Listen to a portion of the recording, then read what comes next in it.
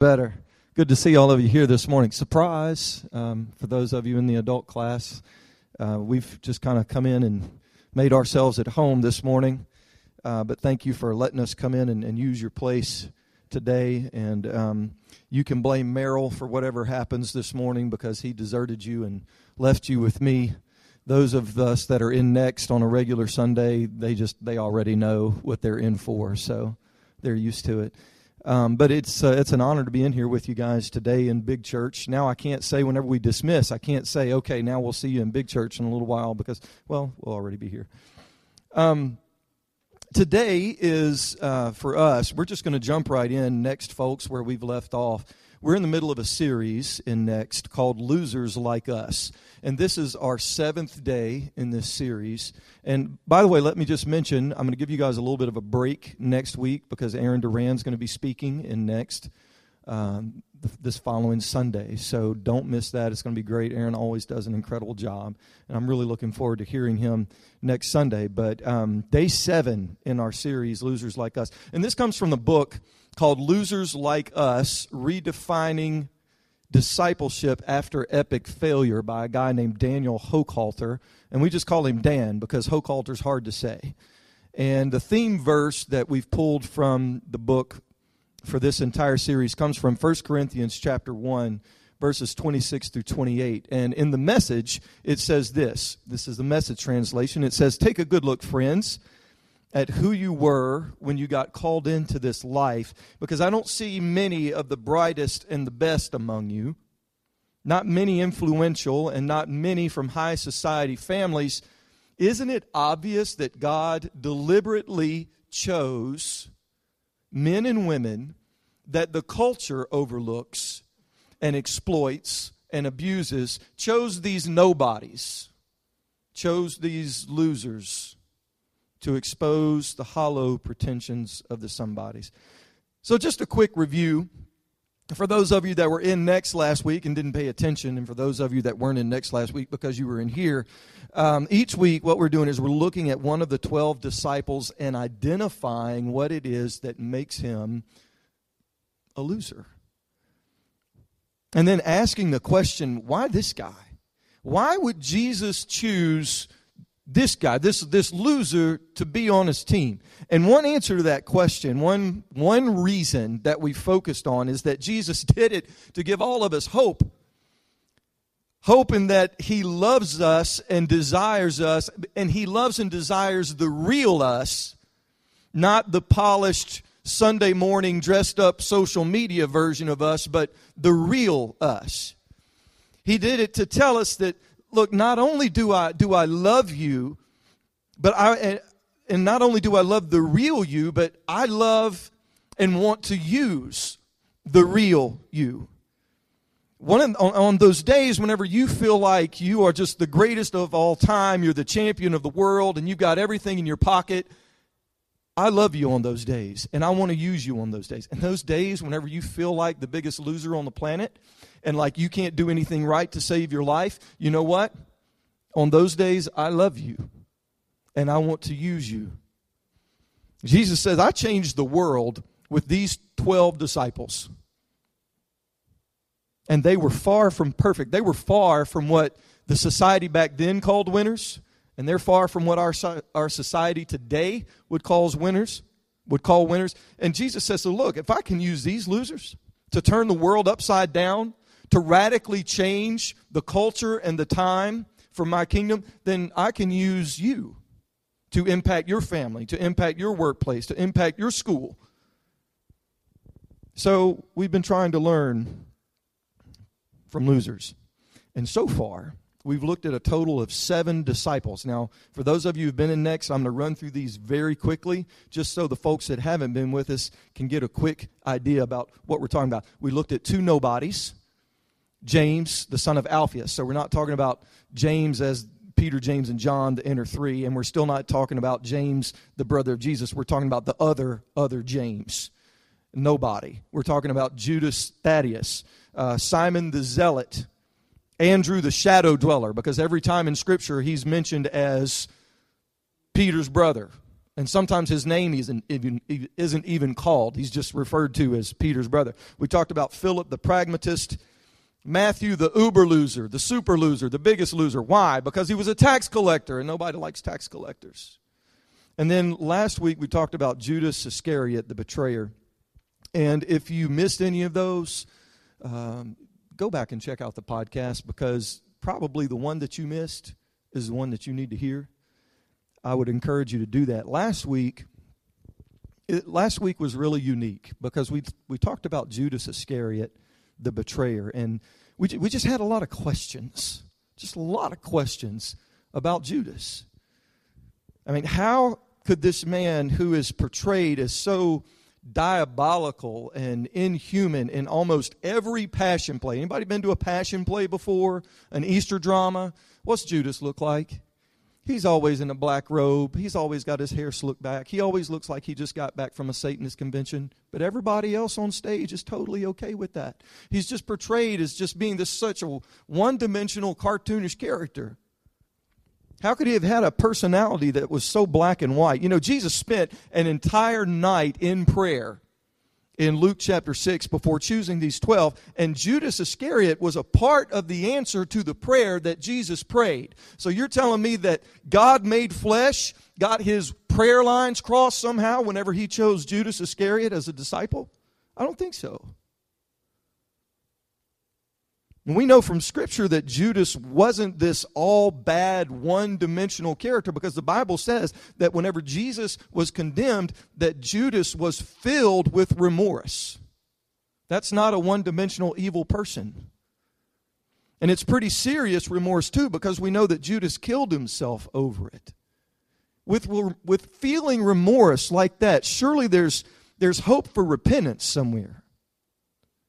Surely there's hope for restoration somewhere along the line. And we didn't try to cause any controversy last week. We're just asking questions to try to reflect on the life of a man.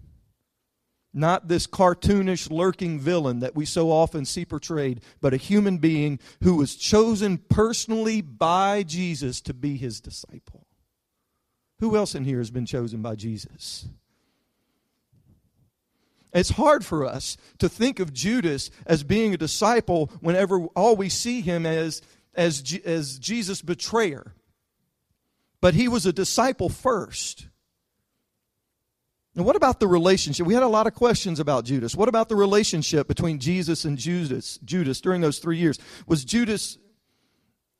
Well, I mean, whenever he first answered the call, he wasn't a traitor. He traveled with Jesus. He watched Jesus heal cripples and cure lepers and cast out demons and calm storms and raise up dead people. Judas even participated in miracles. He walked with Jesus for 3 years. They ate together. They prayed together. They went to church together. I wonder if Jesus and Judas ever shared a laugh. Did Jesus loved Judas the way that he loved the other disciples? Did Judas love Jesus? We just had a lot of questions about Judas. This is all from last week. But you know, the Gospels say that Judas betrayed Jesus. He didn't sabotage Jesus. He didn't trick Jesus. He didn't ambush Jesus. No, he betrayed Jesus. And betrayal is an unexpected treachery from... Come on, class. A friend, a loved one, someone that you care about, someone who's close to you. So Judas and Jesus were friends? I just wonder what type of eye contact took place between Jesus and Judas that night at the Last Supper before Judas left to betray Jesus to the Pharisees. I wonder what type of eye contact they exchanged. And we're almost done with this little review, but I just wonder, why do we single Judas out as the villain? Why do we single Judas out? I mean, Peter betrayed Jesus 3 times. All of the remaining disciples ran off and hid during his trial and during his crucifixion, with the possible exception of John, who was there at the cross. They all deserted Jesus whenever he needed him most. So why is Judas the lowest of the low? Why is he the worst of the worst? I mean, was Judas beyond hope and lost from the start? Some of these questions, folks, about Judas are sticky questions. But they're important because here's the deal. If Judas is beyond hope, if Judas was just doomed from the start, then anyone who has betrayed Jesus is doomed from the start and beyond hope. The story of Judas, it's an ugly story, but it forces us to ask some questions. Do we truly believe, do we really believe that God's grace is deeper even than this, even than the worst betrayal? Do we believe that? Do we truly believe that forgiveness is extended to all sinners who ask for it? Well, folks, here's the deal. Let's flip the script here. If you believe that even Judas could be forgiven and even Judas could be restored and have hope, then that means you can be forgiven and you can be restored and you can have hope. We're just asking questions about Judas. And I can't reflect on the real Judas, not this Easter portrayal Judas, but I can't reflect on the real Judas without also reflecting on the power of God's grace and how much I need it every single day. So that kind of gives you a little bit of a backstory, you folks that are here in the adult class normally, about where we've been over the past 7 to 8 weeks. And this week, we want to do it again. We want to talk about the doubter. The doubter. The guy who says, when pigs fly. Who are we talking about? Thomas, yeah. You know, in certain parts of Africa, well, here in America, we say, yeah, right, when pigs fly. We call that an idiom. It's an idiom. It's an expression. In certain parts of Africa, they say this. They say, when horses grow horns. In Albania, they say on August 36th. Yeah, right, on August 36th. The Palestinians say, when salt glows. When salt glows. The Dutch say when Pentecost and Easter are on the same day. The French, and their French accent, say in the week that has 4 Thursdays and when hens grow teeth. In the country of Georgia, it's when donkeys climb trees. In some Spanish-speaking cultures, it's when frogs grow hair. My personal favorite. In Russia, they say, when the crawfish whistles on the mountain.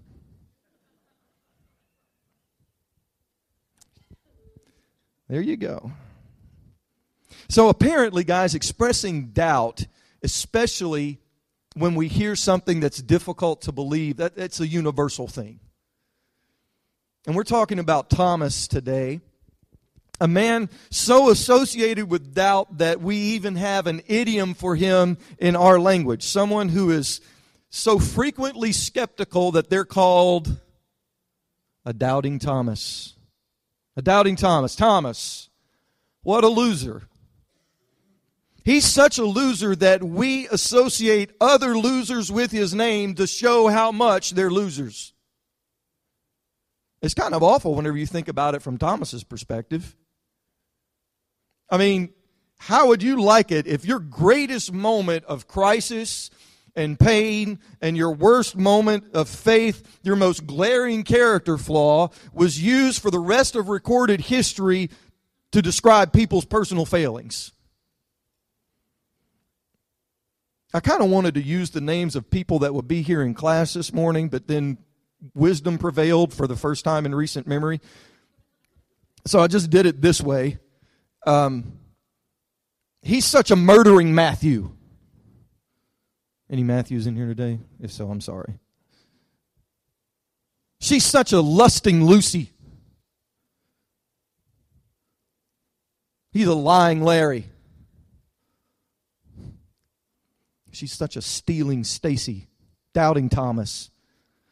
Such a doubting loser that we use his name to identify other losers who doubt.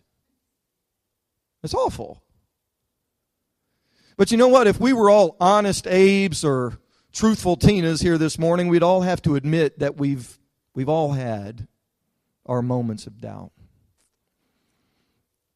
My biggest one so far in life, I'm leaving room for many more, but my biggest one came in August of 2011, and it was a strange time for me and a strange time for my family. Julia and I had made a final decision that had taken me years, and she'd been about a year and a half on board to make this decision. But we left our former church where we had been for 20 years, and a week later, my dad's in the hospital with failing kidneys and a prognosis of dialysis for the rest of his life. 3 days after that, my dad's on life support because he'd had some type of global anoxia and didn't breathe, and it damaged his brain, and that part that made Billy wasn't there anymore. And we had to finally make just that heartbreaking decision to move him to hospice. And they told us he's not going to survive the ride over there. And then Dad, the crusty old Marine that he was, hangs on for another week. And then he's gone.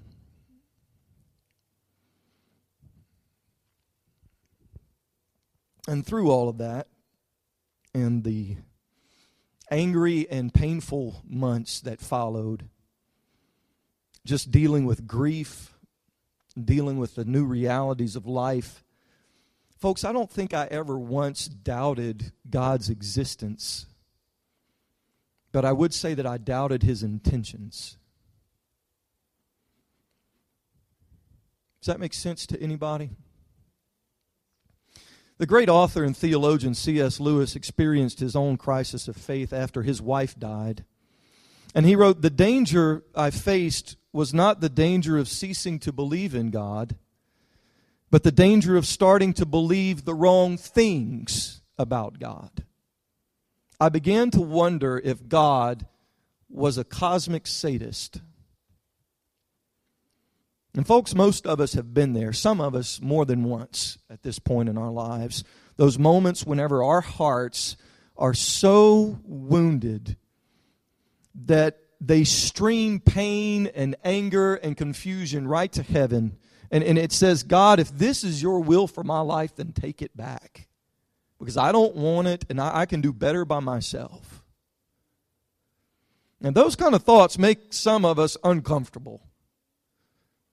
And we'll start firing off salvos of Bible verses, man, trying to shoot down the flying doubt monsters before they land on us or land on somebody else. But how do you fight doubt with Scripture whenever Scripture itself is in doubt?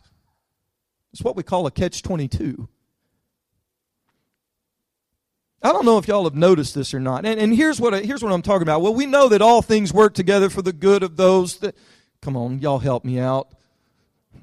But whenever everything's going wrong in my life and nothing seems like it's working out for the good and I can't see anything good coming of this, how does that Scripture come in and comfort me? How does that Scripture come in and make me feel better about my situation? Is this too real? How do you use Scripture to combat doubt whenever you're doubting what Scripture says? I don't know if y'all have noticed this yet or not, but sometimes people suffer. And sometimes the reason for their suffering remains a complete mystery. It's like there's never ever any explanation for why this person endures the pain and the hurt. And some of you right now are thinking about somebody. It might be yourself or a family member, somebody, a friend, but you're thinking of somebody. Why are they going through that? Why did they endure that? And there's no explanation. And doubt creeps in, and then what happens is, because this is how messed up we are, we'll feel guilty about doubting God's intentions toward us and feel angry that there's not any apparent reason or explanation for it at the same time. So I'm I'm feeling guilty about being doubtful, but yet I'm still feeling angry because there's no explanation and we're just locked in this spiral. But then on the other hand, our relationship with Jesus is described as just that. It's described as a relationship. And if I can't be honest with him about my doubts, then I can't really call that a relationship. Because what type of relationship do you have if there's no honesty? So if Dad's passing was some type of divine test, then I'm pretty sure I failed it miserably. I said things to people and reacted in ways, and I handled a lot of things wrong in the middle of that stuff. Can I just be honest and say that sometimes I still struggle with trusting God? Thank you for nodding your sage heads. I'm assuming that means that you feel the same. Even when, but here's how messed up I am, because y'all are better off than I am. This is just me, but this is how messed up I am. Even when things are going well, Amy Riddle, I kind of keep that one eye slanted, looking off over to the side, waiting on the shoe to drop, because it can't stay this good for long. It's like you get this perverse sense of, aha, yes, I knew it was going to happen. Things just turn bad, like pointing the finger at it, and now you're justified. That's crazy. Is anybody else in here crazy? No, put your hand down. Put your hand down. But I will say this. I gained one important step through all of that mess that we went through back in 2011. Whenever I encounter a brother or a sister who's dealing with doubt, that does not intimidate me at all. I understand the struggle. Most likely have thought and said the same things that they have thought and said. And maybe I didn't pass the test with flying colors like some super spiritual person, but I came out the other side. I might have clung to God by a thread, but I'm still here. And now I understand what others feel when they're in it. We tend to forget this next part, but doubt is pretty common among people of faith. Doubt's a pretty common thing among the heroes of faith. In 1 Kings, Elijah goes from that fire from heaven victory and validation on top of Mount Carmel with all the prophets of Baal one minute to saying in the next minute, Lord, I've had enough, just take my life. It's like, what are you, bipolar? Man, what happened there? Doubt. In Matthew 11, John the Baptist goes from he's preaching repentance and people are coming to him by the droves and he's baptizing sinners and he's having this faith-filled moment where he proclaims the Messiah, behold the Lamb of God. And then he goes to prison and sends a bunch of messengers to ask Jesus, hey, look, are you the one that we're supposed to be looking for or do we need to look for somebody else? What happened? Doubt. Doubt happened. Abraham, Moses, David, Esther, Peter, they all had their moments of doubt. But Thomas wins the prize. Do we ever speak of Thomas in any other context other than doubt? I think every time I've heard Thomas's name mentioned, it's been associated with doubt. Nothing else ever positive. Thomas he's a pessimist and he's a skeptic and his glass is always half empty and leaking out the bottom. His ship came in and he's waiting at the bus station. That's the story of Thomas's life. 3 times Thomas speaks in Scripture and he expresses doubt, and this all happens in the book of John. So what we're going to do from here on out, I'm going to talk to you just about these 3 times that Thomas speaks, talk about how doubt is exposed. Then we're going to bring this home, apply it to the rest of us, and then I'll give you some next steps for this week. And I'm going to do all that in about 20 minutes, maybe a little bit less. So doubting Thomas. The first time that Thomas speaks and voices his doubt is in John chapter 11. And Thomas, he's been with Jesus for some time. He's been listening to him teach. He's been watching Jesus perform all these miracles. And Jesus reveals that he intends to travel to Bethany to awaken Lazarus from death. And in response, Thomas says, this is in John chapter 11, verse 16. In response, Thomas says, well, let us also go that we may die with him. What's he talking about? Is he talking about Lazarus? We're going to go die with Lazarus? Well, that doesn't make any sense. Why would Thomas think that they were going to die like Lazarus? No, I'm pretty sure Thomas means Jesus. Let's go with Jesus and die along with Jesus. Some translations, in the New Living Translation, it even renders it this way: let's go with him that we may die with Jesus. Thomas, what is wrong with you, man? Why would you even say that? Because Lazarus and his sisters lived in Bethany, and that's just outside of Jerusalem. And in a previous visit, Jesus had been called a demoniac and a deceiver by the Jewish leaders. His teachings had sparked some pretty heated debates because at least twice mobs had picked up stones so they could stone Jesus.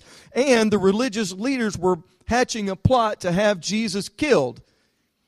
And the disciples had witnessed all of that, and they probably knew about the plot. So they knew going back to Jerusalem is not good. Jesus is in grave danger going back to Jerusalem, and if we go with him, then we're in grave danger too.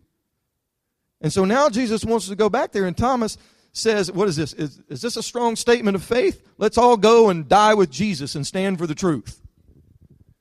Nah, maybe, but I don't think so. Because in my mind, Thomas says it the way I would have said it, with a hint of sarcasm. More like, if we go back to Jerusalem, they're going to kill us. So Jesus is going, let's just get it over with. Thomas's next line appears 3 chapters later, so he's still alive. During the Last Supper, and the disciples, they don't know that this is the last night that they're going to have with Jesus. So Jesus knows, and he's acting weird. He's doing strange stuff. He's doing like the lowest thing that can be done at dinner, and washing people's feet. And the disciples, they're confused, and then he starts predicting that he's going to be betrayed by one of his own, and then he starts predicting that he's going to be denied, and then he starts talking about leaving. And Jesus says, this is in John chapter 14, verses 1 through 4. We're going to look at it in the NIV. He says, this is at the Last Supper, right? And he says, do not let your hearts be troubled. You believe in God, believe also in me. My Father's house has many rooms. If that were not so, would I have told you that I'm going there to prepare a place for you? And if I go and prepare a place for you, I will come back and take you to be with me, that you may be where I am. You know the way to the place where I'm going. Now think about how confusing and frightening this must have been for those 12 disciples. Wait, is like Jesus like going away forever? I mean, we're just getting started and you're leaving. And it sounds like, Jesus, that the only way that we can be reunited with you is to somehow crack the code and figure out where and figure out how. This is a mean trick, Jesus. So Thomas, God love him, says exactly what everybody else was probably thinking. I need people like Thomas, because I'm usually the one that says what everybody else is thinking whenever everybody else has the wisdom to keep their mouth shut. And so Thomas comes out in John chapter 14 and verse 5. He says, Lord, we don't know where you're going, so how can we know the way? The Message translation says it this way. Thomas said, Master, we have no idea where you're going. How do you expect us to know the road? See, Thomas, he lives in the real. He lives in the right now. He's a realist. He needs facts. He needs maps. He needs tangible directions. He needs Jesus to say, all right, look, you go 1 mile, you take a left, and then you go 2 miles and take a right at the golden mailbox, and you're there. Instead, what he gets sounds like, well, it's this ambiguous, meaningless answer where Jesus says, I am the way, the truth, and the life. No man comes to the Father but by me. What? What does that even mean? Thomas doesn't get it. And the reason why he doesn't get it is the same reason why a bunch of us don't often get it. It's because Jesus is speaking of the other real. He's speaking of the eternal real, the heavenly real, and it's an answer, and it's really the answer, and it's really the right answer, but it's an answer that Thomas can't understand yet. Because Jesus hasn't died. Jesus hasn't been crucified. Jesus hasn't been resurrected. So of course it doesn't make any sense. And isn't that just like our lives? Whenever the answers he gives don't make any sense until later. Well, I didn't get any kind of amen on that. Y'all know it happens sometimes. Not all of the time, but sometimes your dumb self says, you know what? I see now why that happened. God really knows what he's doing. And then you've got those other times where he never explains himself and you just keep toddling along. The third time Thomas speaks, well, this is the line that makes him famous. Jesus he's been just cruelly, savagely beaten. He's been crucified. His followers have been scattered. They're devastated. But now these other disciples are claiming that they have seen Jesus alive, risen from the dead after 3 days. Come on, man. And Thomas, he can't believe it. John chapter 20, verses 24 through 25, and again, we'll look at this in the Message. It says, but Thomas, sometimes called the twin, which is what Didymus means in the Greek, one of the 12, was not with them when Jesus came. So Thomas wasn't with them whenever Jesus showed up. The other disciples told him, we saw the Master. But he said, unless I see the nail holes in his hands and put my finger in the nail holes and stick my hand in his side, I won't believe it. So, why was Thomas missing whenever Jesus appeared to the rest of the disciples? Where was Thomas? Why wasn't he there? Why didn't he get to see Jesus and enjoy the joy of this newly discovered resurrection with the rest of the disciples? This is my opinion. My opinion. It's not in Scripture. My opinion. He just wanted to be alone. He was reeling. Thomas was this practical realist who had somehow managed to drag up enough hope and enough faith and pin all of his hopes on Jesus, and now Jesus was dead. And Thomas, he didn't want to go to group therapy. He didn't want a hug.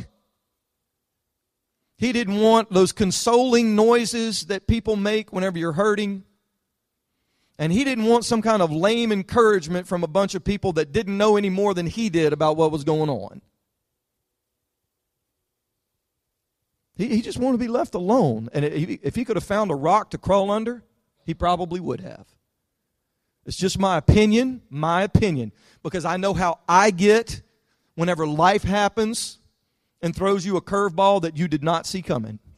I want you to leave me alone. So when these other people, right, these other disciples, and all they do is remind Thomas of what he's lost, start blabbering about seeing Jesus alive, Thomas blurts out his very honest feelings. Y'all can say what you want to, but I'm done with having my hopes dashed on the rocks.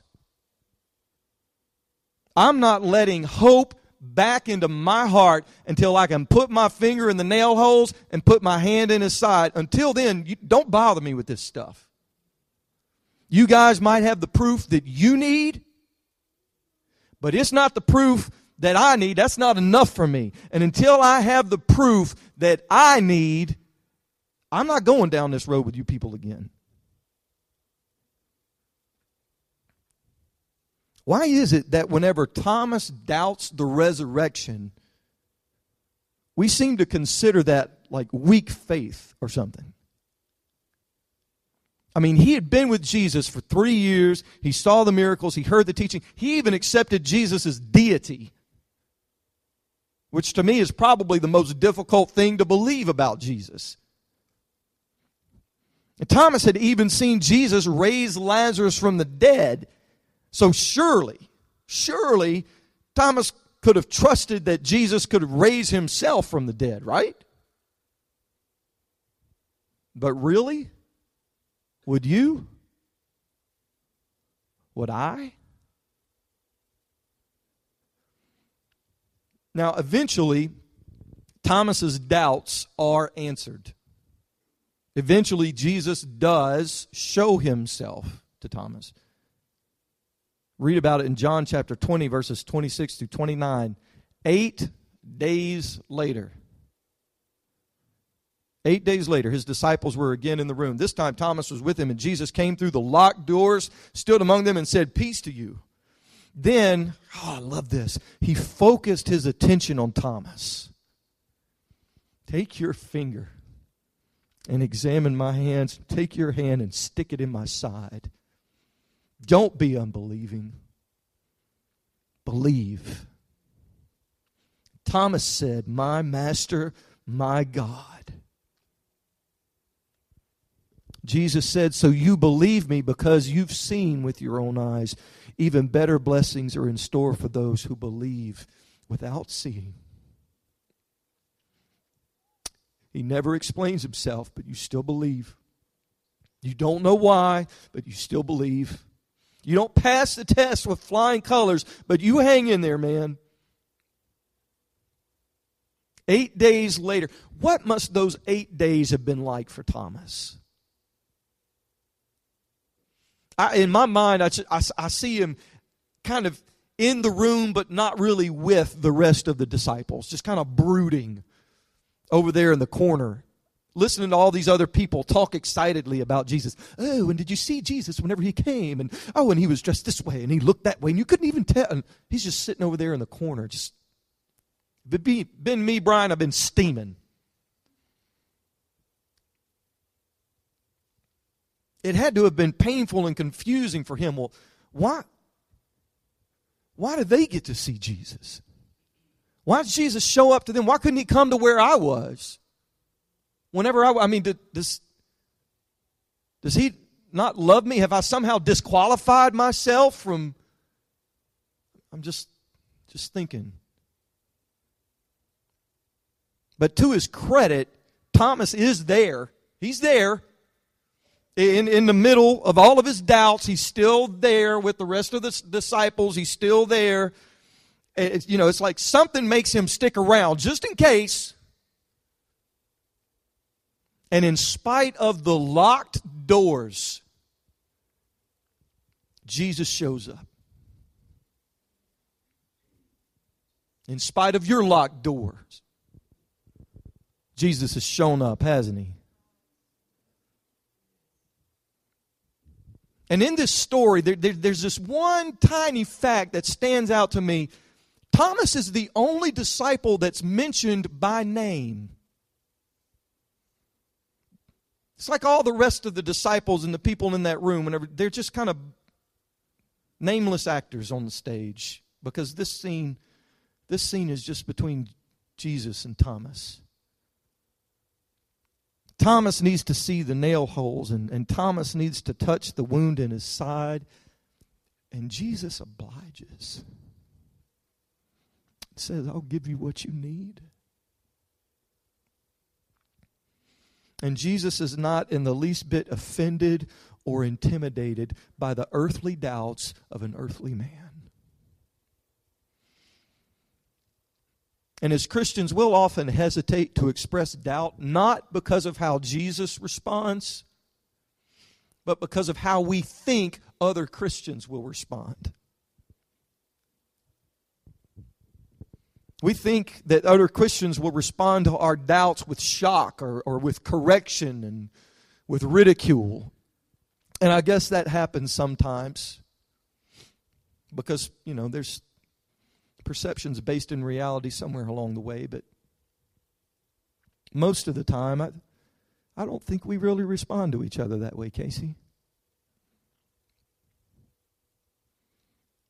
But regardless of how Christians respond to our doubt, Jesus is never intimidated by our doubt. No matter how silly or unacceptable or irreverent they might seem to us or to others. Instead, you know what Jesus does? He shows up in the middle of it. Behind all of our locked doors, and it's not a time for condemnation. It's not a time for correction. It's not a time where Jesus curls his lip in disgust and disdain and says, I told you so, Thomas. You should have believed me. Instead, it's this intimate moment between a loving God and a broken human being. It's a moment for healing, and it's a moment for restoration. It's a moment whenever hope comes back to life. Now, folks, only God can truly heal doubt. Because contrary to what we think, doubt cannot be reasoned away. Because doubt's not a problem of the mind. Doubt's a problem of the spirit. And I'm doing this because I don't really know where it is. But like he did for Thomas, we never know when or how Jesus is going to step into our doubts, but he will. He will. I know he will. When we, like Thomas, whenever we're living in that week or that month or that year or that season of life, however long it is before Jesus reveals himself, and we're living in the middle of our doubt. Christianity is not a lifestyle that's wrapped up in this pretty package. And it often brings, like my teaching, more questions than answers. It often means walking through seasons of doubt. And if that's what it is, it makes Thomas and the rest of us losers, then we are in very good company. Martin Luther, C.S. Lewis, John Wesley, you go down the line. Every spiritual giant has walked through a dark night of doubt. Thomas just didn't sugarcoat his. I've got this thing I do. Some of you that are close to me have probably heard it before. Whenever somebody's just brutally honest, I'm trying to think of an appropriate way to say it. Let's just go this way. At work, somebody says, I absolutely cannot stand that woman. She is so such and I'm just like, well, don't sugarcoat it, man. Just tell us how you really feel. Thomas didn't sugarcoat his doubts. He told us how he really felt. He wrestled with them. But in doing so, he wrestled with God. And God showed up. And God met him there. William Barclay said, and I'm almost done. William Barclay said this. He said, when a man fights his way through his doubts to the conviction that Jesus Christ is Lord, he has attained to a certainty that the man who unthinkingly accepts things can never reach. Doubt must be explored, not ignored.